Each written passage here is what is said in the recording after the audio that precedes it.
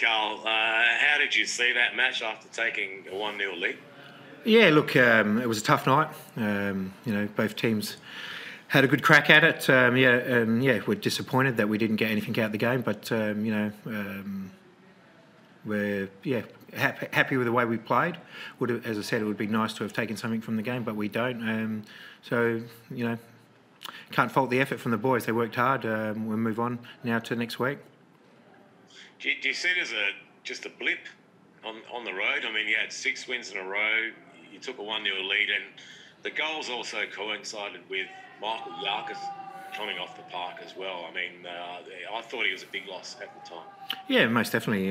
Jakob's been tremendous for us this season. So, the experience and the quality that he has in the middle of the park. It was, as I said, it was a tough night. We went 1-0 up and we had a good opportunity to go 2-0 up. The way football is, it didn't happen, and they went down the other end and scored. So, there was just, I suppose at times there was some momentum swings in the game that we just couldn't control in our favour. What happened to Jakobs? I think he's done it, just tweaked his hamstring. Not 100% sure yet. We'll just have to wait and see. It settles down after the game, and then reassess and have a look.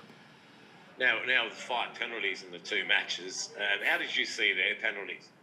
Look, it's difficult. At the time, I didn't really see much in them. But I'd have to have a closer look. They had quite a long look at them, so obviously was difficult decisions to go. But that's football, isn't it? You can't change the decisions that are made on the night. So we move on. Did you see it as like 3 points lost? I mean, it was a good performance, you said, but after taking that lead away from home, and then top position was up for grabs as well. Yeah, look, Central Coast, as you say, they're the top team. They've been playing very well all season. It's a difficult place to come to, and we had a short turnaround to come here and travel. So, and I think a lot periods in the game we had good control. Second half after we scored, the momentum sort of got swung in their favour, and then we found it difficult to get back into the game.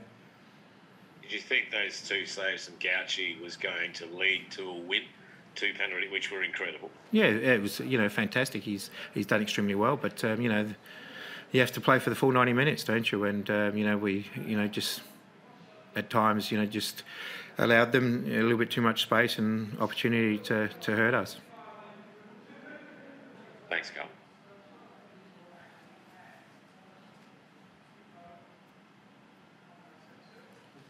Next one, are they on mute? Anyone else?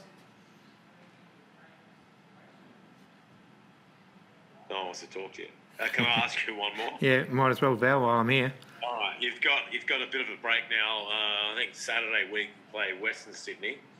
So what's the focus going to be for this week? Are they having Easter off and then getting back on the track? Or yeah, most definitely. As I said, the boys have done extremely a lot of hard work to get to this point in the season.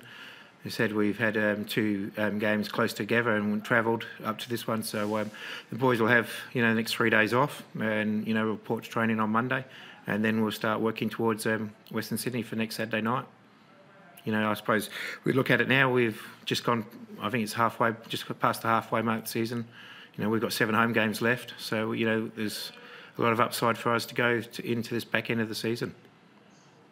It's fair to say you don't look all that upset. So you were clearly happy with the way that the team performed. Yeah, most definitely. I thought we played some great football at times, and it was just as I said, difficult. Some at moments in the game just went against us.